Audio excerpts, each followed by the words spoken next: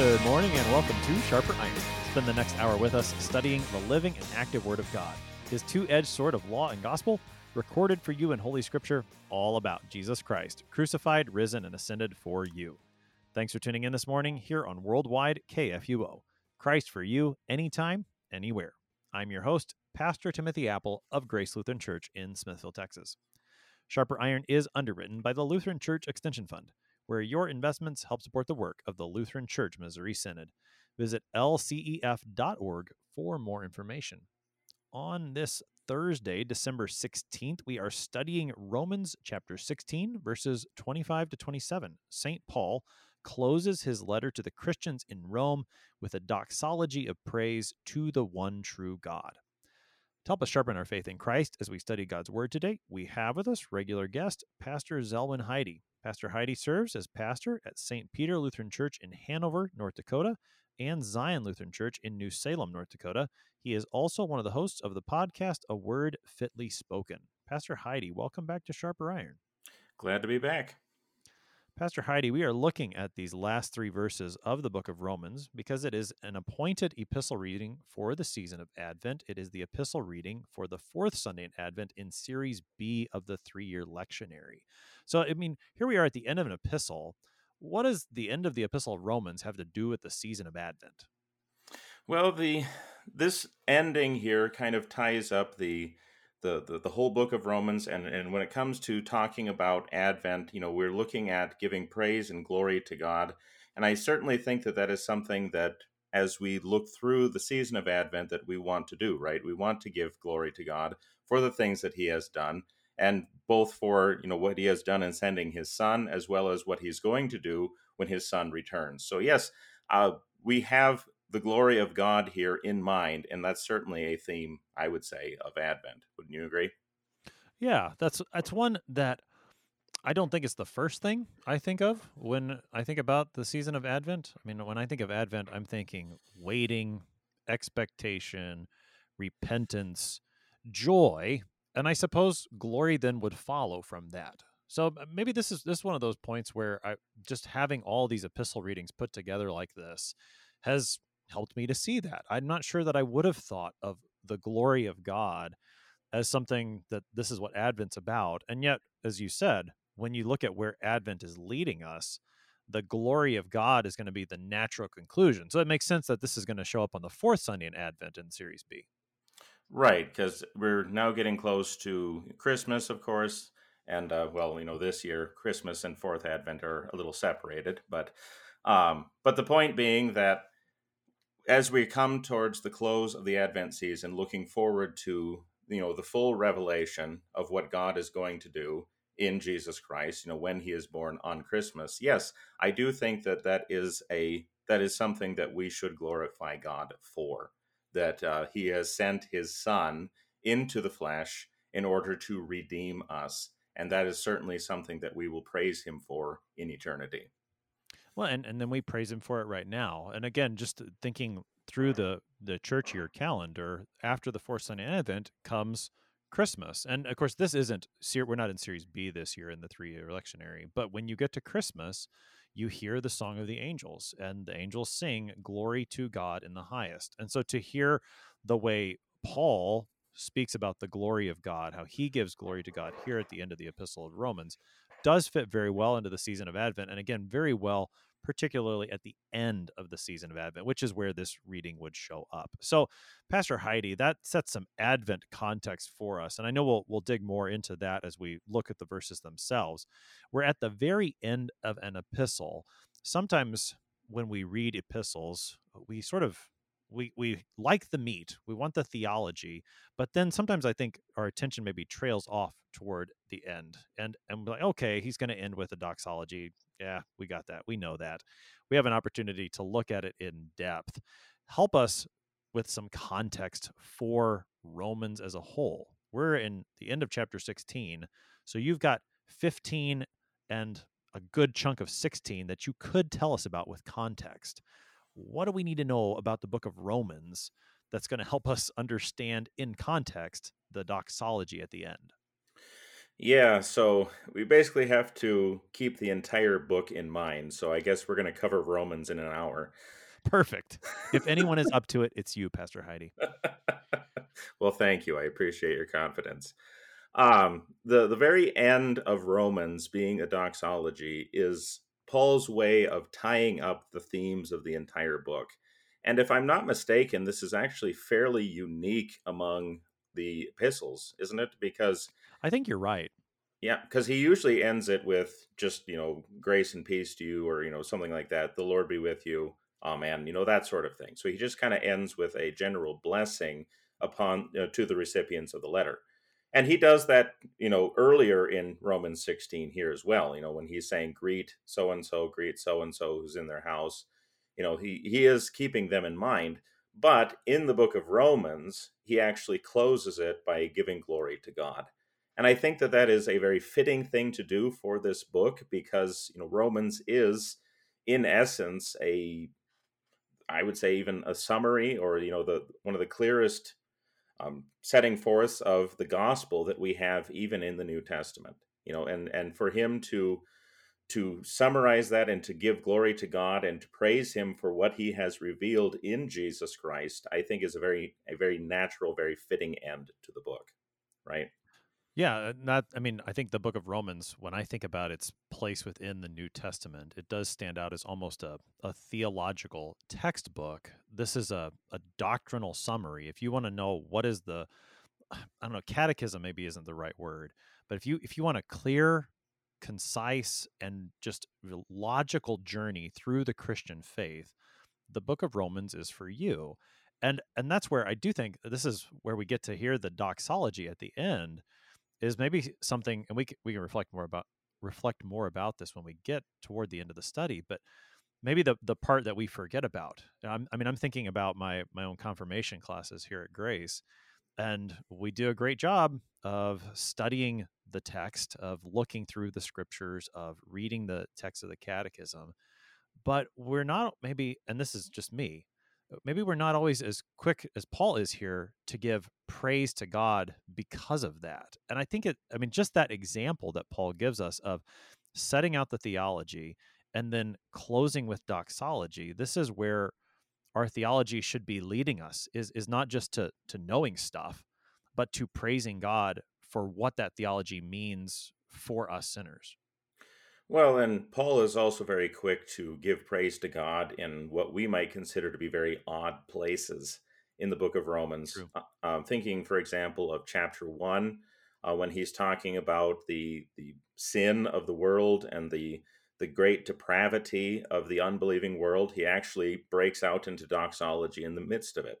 You know, so I mean, Paul is very quick to give praise and glory to God. And I wonder if that isn't something that we should try to capture not only in our teaching but even in our preaching as ministers of the gospel. Do we consider our preaching to be a praise of God? Or do we consider it to be just something else? I mean, what do you want to do with that? Well, I mean, I think so. So, like in the middle of the sermon, you Hmm. want to say "Glory to God," just in the after making a rather than maybe instead of the mic drop, instead of mic drop when you make that theological point in your sermon, you say "Glory be to God" because it's not about you making a mic drop, anyways. As good Right. as your preaching is, I'm sure it's about the glory to God. So, I mean, is that kind of what you have in mind? Almost similar to what Paul does in the Book of Romans, where he just interrupts himself with the doxology?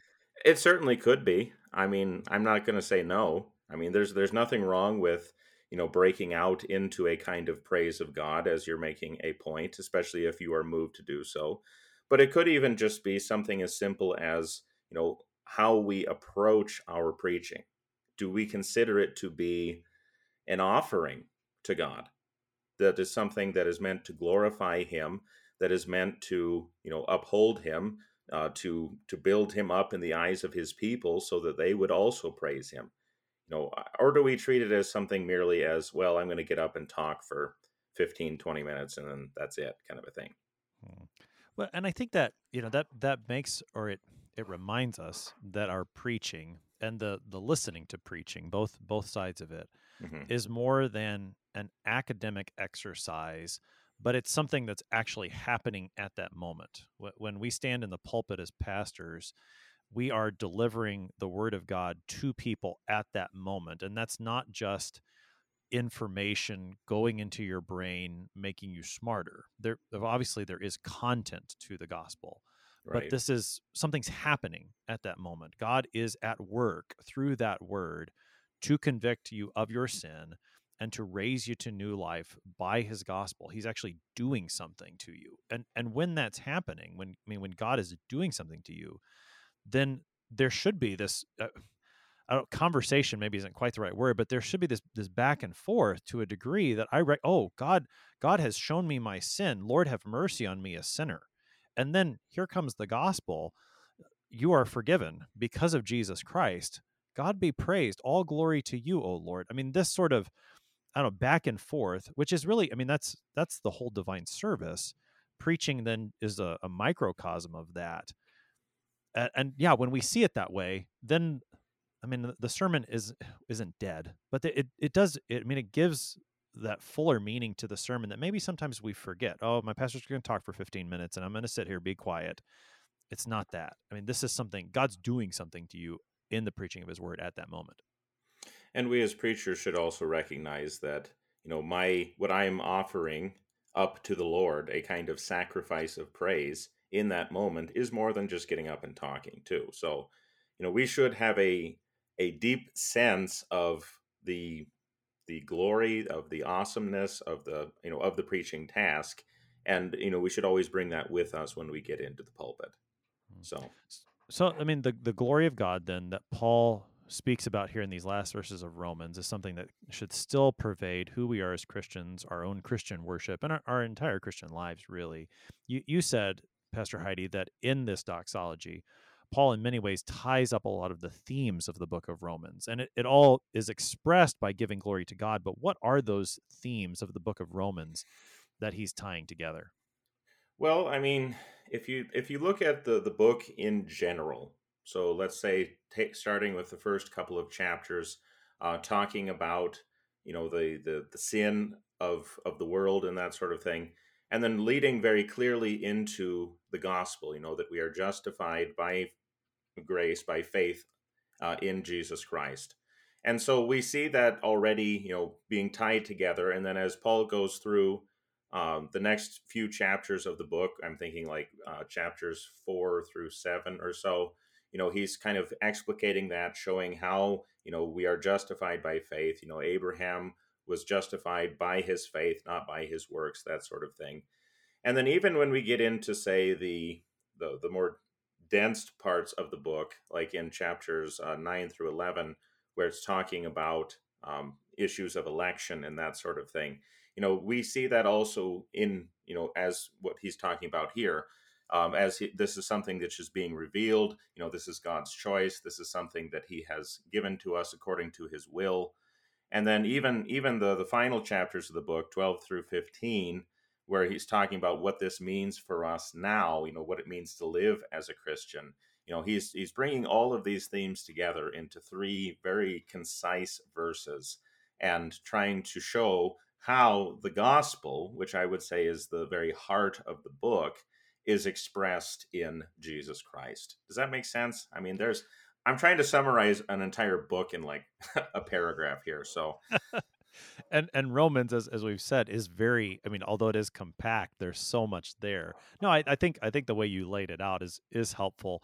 And to identify the gospel as the center of it, I think is very helpful as well. One way that I think about the book of Romans, particularly the beginning and the end, is that you have I think there's a bit of a bookend here. You get the right. gospel here in verse 25.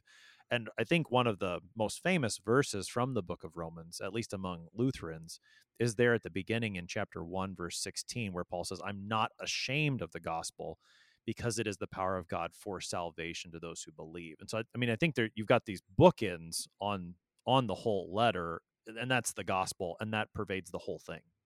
Right. And especially when you're dealing with the material right next to it, too, where Paul is talking about, his travel plans. That's something that he also brings up in chapter 15. So in a way, what we are reading here is kind of a recap of what he was talking about at the very beginning of the book. And so, yeah, it is a very natural bookend that he is setting forth here. So it's a very neat way of tying it all together. You mentioned, that he talks about travel plans in chapter 15, and we did study Sharper Iron here we started the book of Romans here on Sharper Iron a while ago, and I recall that there's a little bit of context maybe about the church in Rome. This is not a church that he's ever visited. He wants to go visit them. That's what he talks about in chapter 15. Is there any of that historical background that we need to know that helps us with this particular section? With this one, I mean, just kind of giving an idea of, like I said, he hasn't visited them. He is going to visit them on his way past them, basically. So it's kind of a stopping point as he goes further west. And so, yeah, the letter is a kind of introduction. But I think as far as these three verses themselves, we don't need to get into too much depth with that. So. Sure. Sure. Well, let's go ahead and look at these three verses then. This is Romans 16, verses 25 to 27. St. Paul writes, "Now to him who is able to strengthen you according to my gospel and the preaching of Jesus Christ, according to the revelation of the mystery that was kept secret for long ages, but has now been disclosed, and through the prophetic writings has been made known to all nations, according to the command of the eternal God, to bring about the obedience of faith. To the only wise God be all glory forevermore through Jesus Christ. Amen." That is Romans 16, 25 to 27. And again, that is the epistle reading for the fourth Sunday in Advent in Series B of the 3-year lectionary. Pastor Heidi, it's only 3 verses, but before we dig in very deeply to these words, just give us your overall sense, the summary of what Paul is saying in this conclusion to the letter. Well, I think the very general idea that he wants to set forth here is that everything that he has talked about up to this point is leading him to give thanks to God because this has been revealed in Jesus Christ. And so I think that um, the focus here is on what God has done in Christ, and as it is in all of the book of Romans, and then giving praise to God for that in particular. This is why he says, to him be glory forevermore through Jesus Christ.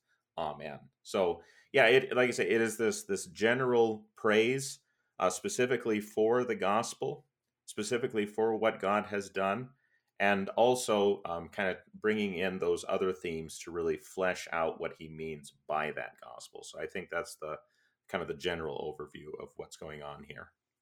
So as we look at the verses very specifically, then where do you want to start, Pastor Heidi? I mean, the first thing that really pops out to me, I don't want to skip over other things, but the thing that really pops out to me at the beginning is that he says, "Now to him who is able to strengthen you according to my gospel." He labels it my gospel. That's what stands out to me. But I don't want to skip over something before that. If you want to talk about something else. Well, I think maybe just a few things before we get to the gospel there. That sounds terrible, um, I know what you meant. but now to him, okay, so there is obviously a focus on God here. But, what is this one God doing who is able to strengthen you? And I think that word, that strengthening there, is important because it is, in essence, summing up what Paul has been talking about for the past 4 chapters. I think it is a very succinct way of talking about the content of chapters 12 through 15 in particular, where he's saying, don't be conformed to the world, but by the renewing of your mind, this is how you live as Christians.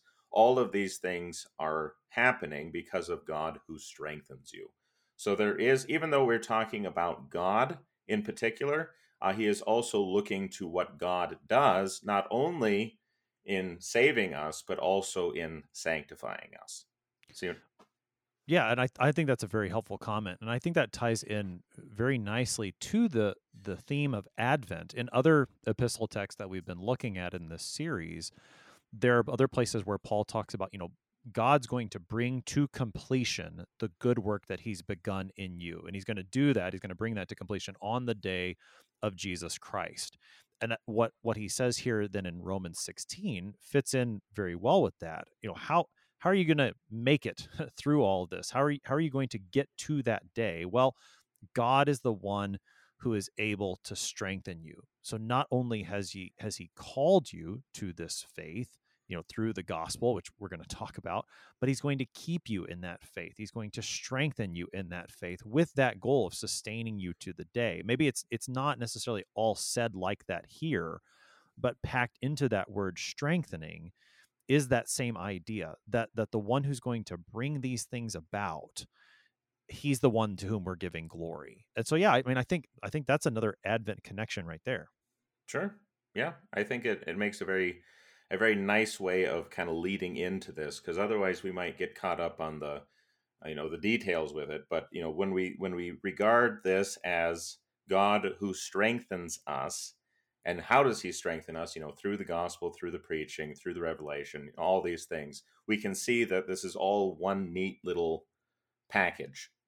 We don't want to separate what God has done for us in Christ on the cross apart from what he's doing for us, now, by giving us the Holy Spirit to, sanctify us and all those sorts of things. So all of our Christian life comes together in this doxology.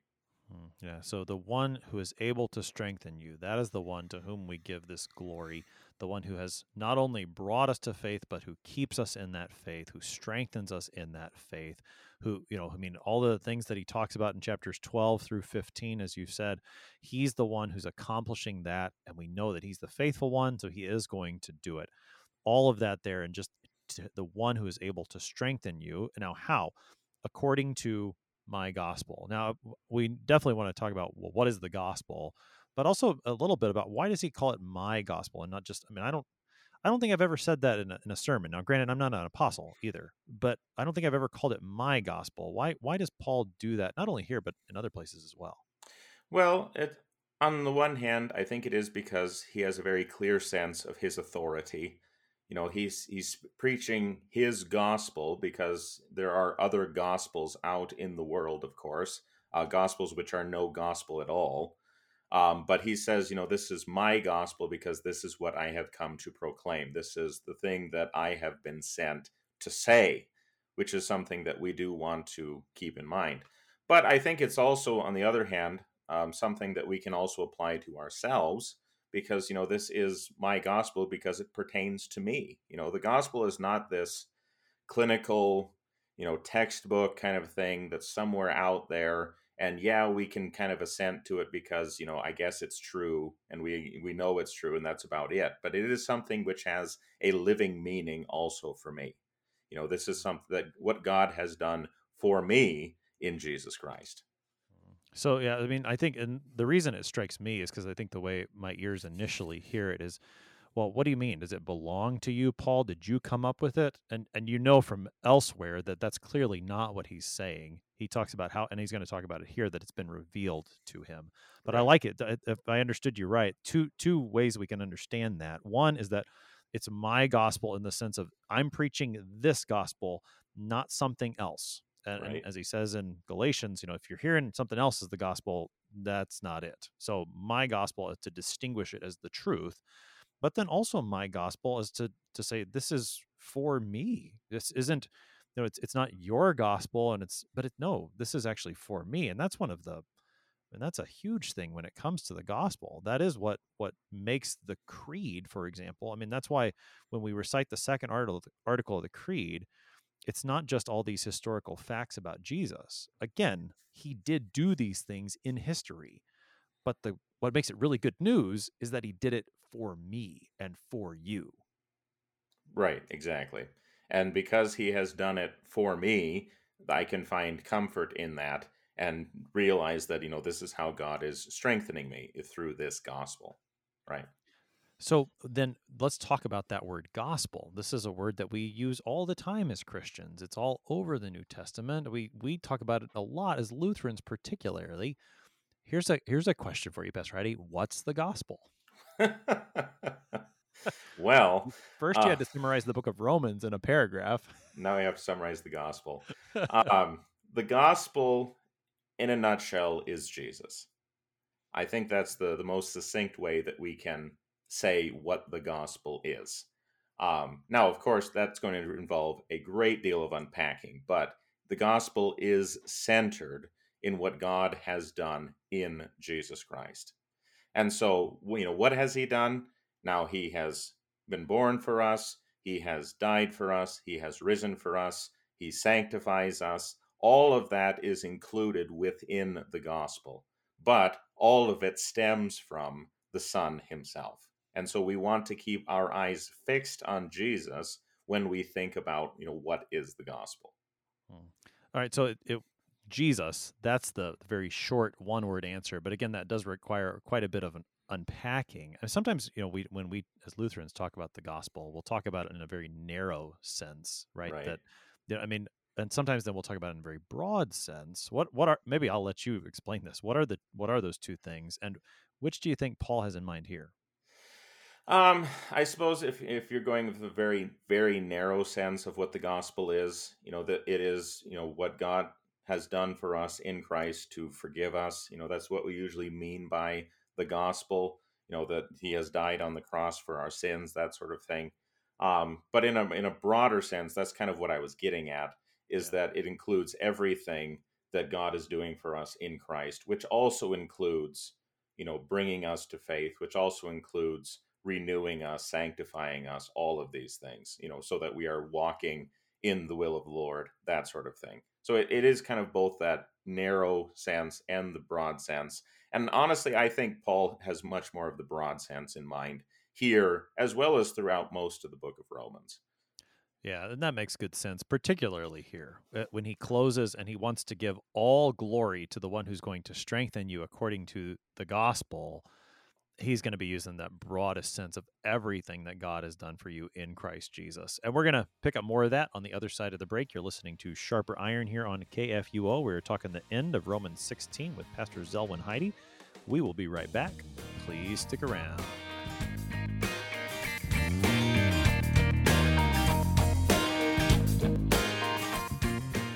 Did you know that Lutherans are helping new American immigrants get settled? How about struggling church workers in need of support and refreshment? And we assist at-risk children and provide disaster response to hurricane victims. Through LCMS recognized service organizations, we are doing all this and more. I'm Rahema Kavuga of Lutheran Church Extension Fund, and I don't want you to miss out on hearing what your brothers and sisters in Christ are up to. Visit interesttime.org to see how your support gives life to these works of mercy and love.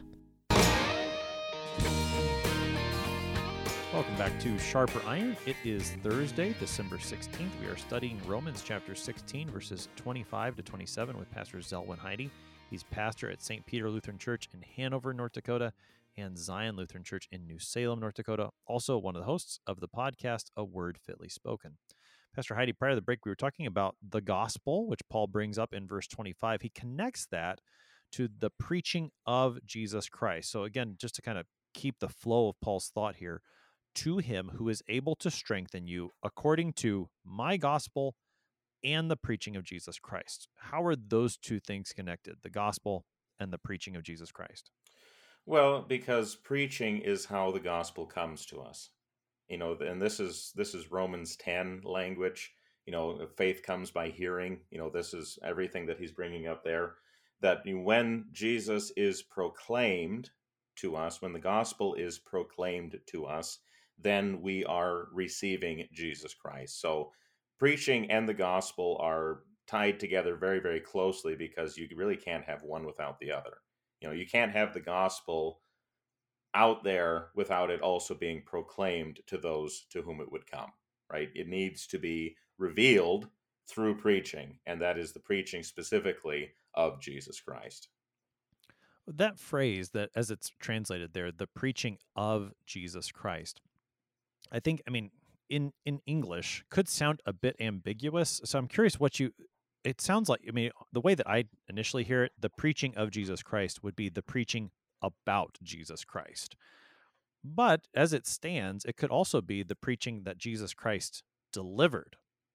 Do you think, which do you think, or do you think maybe there's a little bit of both going on there? I don't see why they have to be in opposition to each other. I think that these things could very well be um, tied together. That we're not only preaching about Jesus Christ and what He has done, but all those other things as well. So I don't think we have to make it exclusive by any means. Well, and that's can you I want to dig into that just a little bit more. That as preaching about Jesus Christ is happening, that this is Jesus Christ at work in the preaching. You see the connection that I think we can make here, and I think it relates to the conversation we were having earlier about the task of preaching and listening to preaching in Christian worship, that it's not just the imparting of information, but this is actually Christ coming to us to give us his word, to give us himself. Yeah. Oh, absolutely. Especially because, like you say, as the in the act of preaching, as the Spirit moves us to bring those words, yes, we are also receiving the very thing that it promises. This is why we talk about with forgiveness being something that is not just words, but the forgiveness which we hear is the actual forgiveness of God. It is delivered in that moment. So, yeah, I think that if you want to say that the preaching of Jesus Christ being both about him and through him, I could certainly see how you would come to that conclusion. Yeah, I think, and I guess my point is it there in the language, or is this more of a theological point? And I guess I think we could say it's both there. I mean, that this preaching of Jesus Christ can mean both those things, and theologically, certainly, we know that He's the one who is active in the preaching of His word. So, yeah, good stuff. So, Pastor Heidi, let's try to keep moving. We got a really loaded. It's hard to know precisely where to break this down because it's really just one long sentence. So, Right. trying to keep it organized, but the next really there's a lot here. According to the revelation of the mystery that was kept secret for long ages, but Mhm. has now been disclosed, and through the prophetic writings has been made to known to all nations. That's really the whole phrase. Help us to unpack it. There's so much there. Well, because I suppose Good you luck. want to focus. Yeah, exactly. You want to focus on things like revelation. You want to focus especially on mystery here, because that is really the heart of this part of the doxology is the revelation of the mystery. So the revelation very clearly being the setting forth, right? Something that was hidden, that was kept secret, but now has been made plain. And so, in what sense is Jesus revealed, where he was hidden before? Well, I mean, if you go back into the Old Testament, we certainly recognize that Christ is there, that the promise of Christ is there, and everything that he's going to do is there. But for a long time, that was not made entirely explicit, especially when it comes to the coming in of the Gentiles, for example. That this message is not just for ethnic Israel, but it's also for all nations. That was something that was also hidden. And in the coming of Christ, then, it has now been disclosed. And through the writings which have been given as being made known to all nations. So, yeah, we have something that God is now doing that is, in a sense, new that he wasn't doing before. And that is the clear setting forth of the gospel to all people, right? Well, and so okay, this revelation of the mystery that was kept secret for long ages, this would be, I mean, I think another Advent connection that in in the advent of Christ, there, and I mean the first advent of Christ in that sense, his first coming, this is part of that revelation of the mystery that when he came in the flesh, this was God revealing what had been there in the scriptures, but as you said, maybe wasn't always clear to the people or wasn't clearly proclaimed to the people in as plain words as you and I are. So there's that sense that the first advent of Christ is part of this revelation. But I think also too, this again ties into that first phrase, that part of the revelation of the mystery includes then the preaching of that first advent. So, and if I can keep using the language of Advent, then this is talking both about the first coming of Christ in the flesh to be our Savior, but also then the coming of Christ that we have right now in, and particularly here in the Word. I mean, the sacraments are certainly included, but Paul, I think, is emphasizing the preaching here, the Word. That's part of the revelation, the actual preaching that's happening from Christians still to this day. Right. I mean, especially because what God is doing in Christ, what the Father has done in sending the Son is something that needs to be proclaimed. It is something that has happened once for all, but is now continually being proclaimed as it goes out into the world. So, yes, we see the revelation of what God is doing, not only in Christ historically, but we also see the revelation of what God is doing in Christ now, as you said. So I think that as we are considering what is the gospel, we have to recognize that it is something that God is revealing to us, especially as He is sending the Holy Spirit among us to bring us the word, to bring us faith. Right. Mhm. Right. And all of that, just so that we stay grounded here, all of that is connected to, very specifically here, the prophetic writings, this revealing of the mystery. I mean, that first phrase, the revelation of the mystery that was kept secret for long ages but has now been disclosed. That sounds really mysterious. I mean, if that's all you read, like, whoa, that's big. And it's kind of like, that's kind of way out there stuff. But then he centers it very specifically through the prophetic writings, that the way that, I mean, if you think about the norm for this preaching that still happens, and the way that God causes this preaching to go forth is through the Holy Scriptures. It's not just like, you don't stand up in North Dakota every Sunday and preach whatever comes to your mind, nor do I stand up in Smithville and do that. We preach according to the Holy Scriptures that God has given. Right.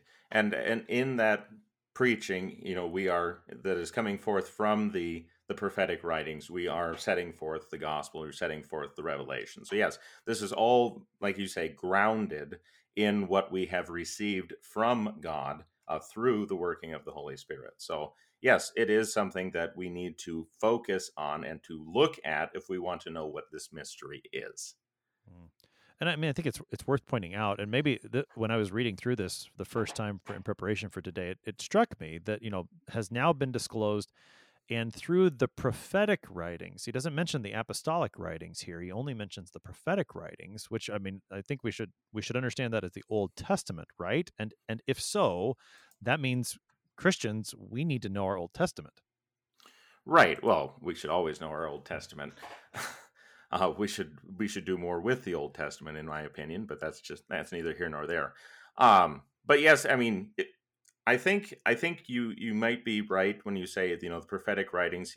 Paul is talking about what he has at this time, because Romans is written what, about 52, if I remember correctly, the year 52. The Lutheran Study Bible suggests 55, so sometime in the 50s, I think, is what I've always heard. But Well, there you go. The Lutheran Study 52 Bible will is work. spoken, so we'll say in the 50s. Okay. Yeah, The early po- 50s even. the point being that not much of the New Testament has been written at this point, and so when Paul is making his points, he is referring back to the Old Testament. When the apostles preach, they're preaching Old Testament text to bring about the revelation of Christ, and so in that sense, I would argue that yes, he is referring back to the Old Testament and talking about how these things have been made known to all nations. Now, for us now, as we include the book of Romans, as we have the New Testament, we would expand this revelation of the mystery to the New Testament as well. So Paul is referring to the Old Testament, but we don't want to exclude the New Testament either. Sure, and I mean, the passage that comes to my mind with that, and this is probably a later epistle, but in Ephesians chapter 2, he talks about how the church is built on the foundation of the apostles and the prophets. Right. And it, again, that's not here, and if it is for that historical reason that not as much of the New Testament has been written yet, then so be it. But yeah, I mean, I think I guess the what strikes me is that we think about this mystery being disclosed, and we think, oh, well, we gotta read the New Testament for that, and we do. But I mean, it's just striking how, and we looked at a section in Romans 15 as a part of this study earlier in this series, and over again, Paul's going to the Old Testament, and he's saying, and this is, I think, the point you've made. Look, it's been here all along. This, in particular, the inclusion of the Gentiles. Look at the Old Testament, and you'll see that this is what God has always had in mind, and now it's being made clear because Christ has come and because Christ is being preached. Right. And I mean, even if you go back to, say, like Romans 15, when he's talking about the inclusion of the Gentiles, he's quoting like Isaiah and all kinds of other Old Testament prophets here to make his point that this is something that is coming also to the Gentiles. So, yeah, this has been set forth through those writings, even in the Old Testament, even if we don't have, the specific name Jesus in the Old Testament, that doesn't mean that he's not there. Right. Right. Oh yeah, he's definitely there, and he himself says that over and over again. I mean, he tells us that the Lord himself tells us that the Old Testament is all about him. It's all about his. Well, it's all about the gospel. That's the way that Paul summarizes it here. Paul is just echoing what Jesus says, and again summarizing what he's already written here in the book of Romans for us. So let's see. So if we could just try to keep the flow here of Paul's language. Again, according to the revelation of the mystery that was kept secret for long ages, but has now been disclosed, and through the prophetic writings has been made known to all nations. There's that all nations language. According to the command of the eternal God. So again, here is God at work. This revelation and this preaching, this is all God's command. He's the eternal God. Take us into just that short phrase, the command of the eternal God. Okay. Well, maybe I'll focus first of all on the eternal God. So we'll take the end of the phrase first. I do believe that what he's talking about here is, God, but more specifically about God the Father, because it is God the Father who has sent the Son, and in that sense, he is the one who has brought all of these things about, right? He is the one who has commanded everyone everywhere to repent, as Paul says, is recorded as saying in the book of Acts. He is the one who has sent forth Jesus into the world in order to bring about, all of these things. So the eternal God, in that sense, I think, we can take it kind of as both and, but I do think it is talking about the Father. Do you want to argue with me on that, or? No, I never want to argue with you, Pastor Heidi. Rather, well, I think you're right. That there, when we're talking about the eternal God, the Father is primarily in view. But I'm curious if, with that being the case, then why do you think specifically, rather than saying, according to the command of God the Father, here he labels him specifically the eternal God? What is it about God's eternal nature? Why is that the way he? And I know that that's maybe it's maybe not the best way of asking, but why emphasize the eternity of God? Well, I mean, to emphasize that this is something which is not new. This is something that is come about, and it is something from eternity. I mean, again, bringing in the themes of chapters 9 through 11, where he's talking about what God has done in eternity, when it comes to choosing us, when it comes to our election. So, God's eternal nature in that sense is something that Paul wants to focus on because of the eternal gospel, something that has now been set forth and revealed in these times in Jesus Christ, right? Mm. Yeah, so the eternal God, this isn't a surprise to him that this has happened. It was set forth in the scriptures long ago, and he being the eternal God, he knew what he was going to do all along. And I think too, if to try to connect it to where you started us, and I think very helpfully, that again, this is now to him who is able to strengthen you. He's the eternal God. And so what's he going to do? He's going to strengthen you so that you will have eternal life. Again, that, thinking through what the book of Romans has been doing in the strengthening of the Christian faith, the eternal God, above all else, he is the one who's going to be able to do this. And so I think another word for comfort, given the way that Paul has phrased this. Now, what about this matter? It's the command of the eternal God. Right. And I think something to emphasize here when it comes to talking about God's command, in that he is the one who has commanded this to happen. He wanted it to happen. Something that I don't know if we do this intentionally, or if, maybe you don't fall into this. I don't know. You can tell me. But sometimes I wonder if we think of God the Father as somehow being, how do I want to say, that somehow he is just so beyond angry with us that Jesus kind of has to come along and say, okay, God the Father, don't be angry anymore. That almost like Jesus has to convince God the Father to forgive us. Does that make sense? I've seen that, and I don't. It's hard, I don't know if in my own thinking about God the Father, I've probably fallen into that, and I've seen that thought expressed. But Hmm. this is one of those places, and we've encountered this elsewhere in this study as well, in Second Peter chapter 3, where Peter talks about how with God 1,000 years is a day, and a day is 1,000 years, and when he seems slow to you, don't count it as slowness, Hmm. count it rather as his patience, because he desires that all would be saved. And so, I mean, yes, I think there can be a temptation.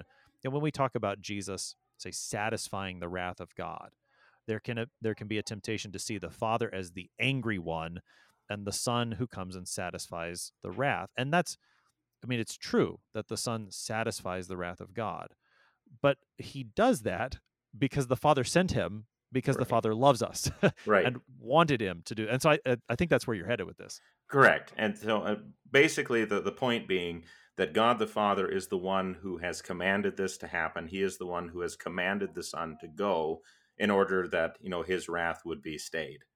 So we see here in the command of the eternal God, his great love for us. And I know that that's something maybe that we don't always associate, because we usually think of command as being, part of the law, something that is, maybe negative even. I'm speaking in our temptations to think about these things. I'm not talking about how we actually approach these things. But God's command in that sense to the Son to save us, to do all these things, shows his great love for us.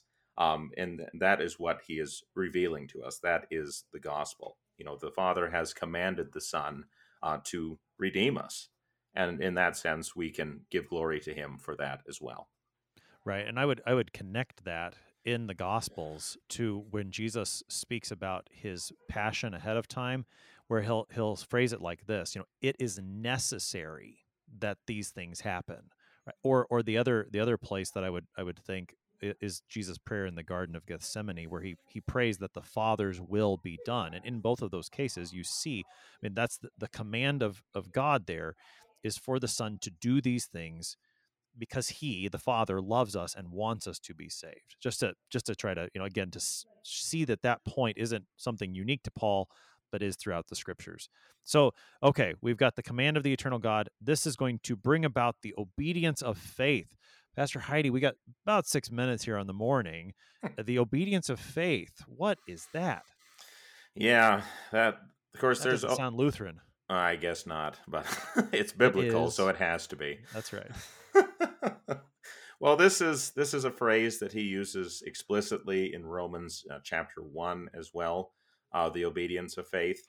And I think what he is talking about is what it means for us to be Christians, really.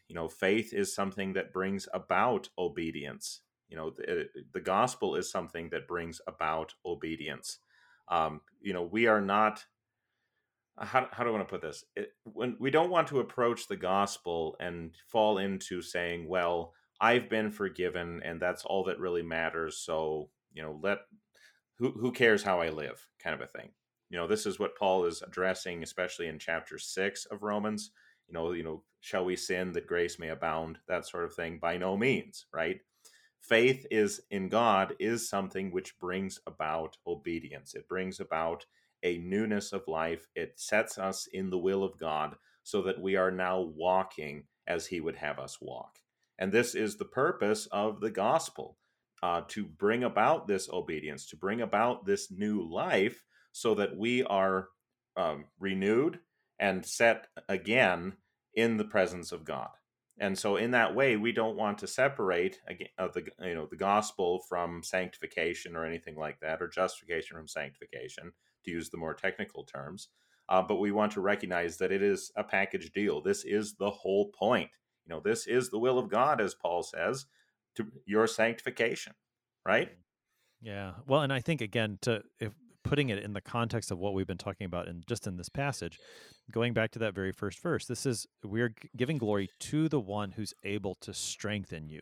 And again, it's his action. He's the one who's doing it. He's bringing it about through the gospel, through the preaching, and he's going to bring it to completion. I mean, right now in this life, these things happen in great weakness. We make a beginning at them, but God is at work. He's the one who's strengthening. And so he gets the glory. Of course, we could hear a phrase like obedience of faith and run all kinds of ways with it that are counter to the gospel. But when we hear it in the context that Paul puts it here in Romans, we understand it in the context of the gospel that he's centered in all along. So to bring it then to this grand conclusion, verse 27, to the only wise God be glory forevermore through Jesus Christ, and then amen at the end. Let's talk about the word wise there, Pastor Heidi. Why here does he, again, he emphasized God as eternal. Now he emphasizes God as wise in verse 27. What's the connection? Well, I mean, the wisdom of God, I suppose you could bring in kind of Corinthians language, has made foolish the wisdom of the world. God in his wisdom has brought about the salvation of those who believe in him. And for that reason, we recognize his great wisdom in his son, Jesus Christ. This is, it really is upholding what God is doing as being the wise thing to do, as being the glorious thing to do. And for that reason, he glorifies God also as the only wise one, as opposed to the wisdom of the world. Yeah, it reminds me of another doxology that he gives in the book of Romans, the one at the end of chapter 11, where he says, "Oh, the depth of the riches and wisdom and knowledge of God." This Right. is same God here in Romans 16. Pastor Heidi, we got about 2 minutes here on the morning to kind of wrap things up. Other things there in verse 27, and again to help us see in this very short yet packed epistle reading for Advent 4, the good news of our Savior Jesus Christ. Well, we see in it, a very clear expression of what the gospel is. I suppose, if you want to use the language of the wide sense, that's fine. But I do think that it is the clear summary of the whole message of the book of Romans. This gospel, which is Jesus Christ. And so we see in it, in the gospel, that God is redeeming us. We see in the gospel that God is renewing us. We see in the gospel that God is going to bring us to himself. And that is something for which we should give him thanks and praise, and something which, we should glorify him, because this is our life. This is our salvation. This is the whole thing, right? Why would we not want to give glory to God for what he has done in his son, Jesus Christ? And so, I think we should conclude with the doxology. Glory be to God. Glory be to God for this gospel, for what he has done for us in Christ Jesus, because it is for you, it is for me. Glory be to him alone. Amen. Pastor Zelwyn Heidi is pastor at St. Peter Lutheran Church in Hanover, North Dakota, and Zion Lutheran Church in New Salem, North Dakota. He's also the host of a podcast, A Word Fitly Spoken, helping us today with Romans 16, verses 25 to 27. Pastor Heidi, thanks for being our guest today. Thank you. I am your host here on Sharper Iron, Pastor Timothy Apple of Grace Lutheran Church in Smithville, Texas. If you have any questions about this epistle text or any of the other Advent epistles that we're covering in this series, please send an email to kfuo@kfuo.org or use the open mic feature on the app to send a message to us. We'd love to hear from you. Thanks for spending the morning with us. Talk to you again tomorrow.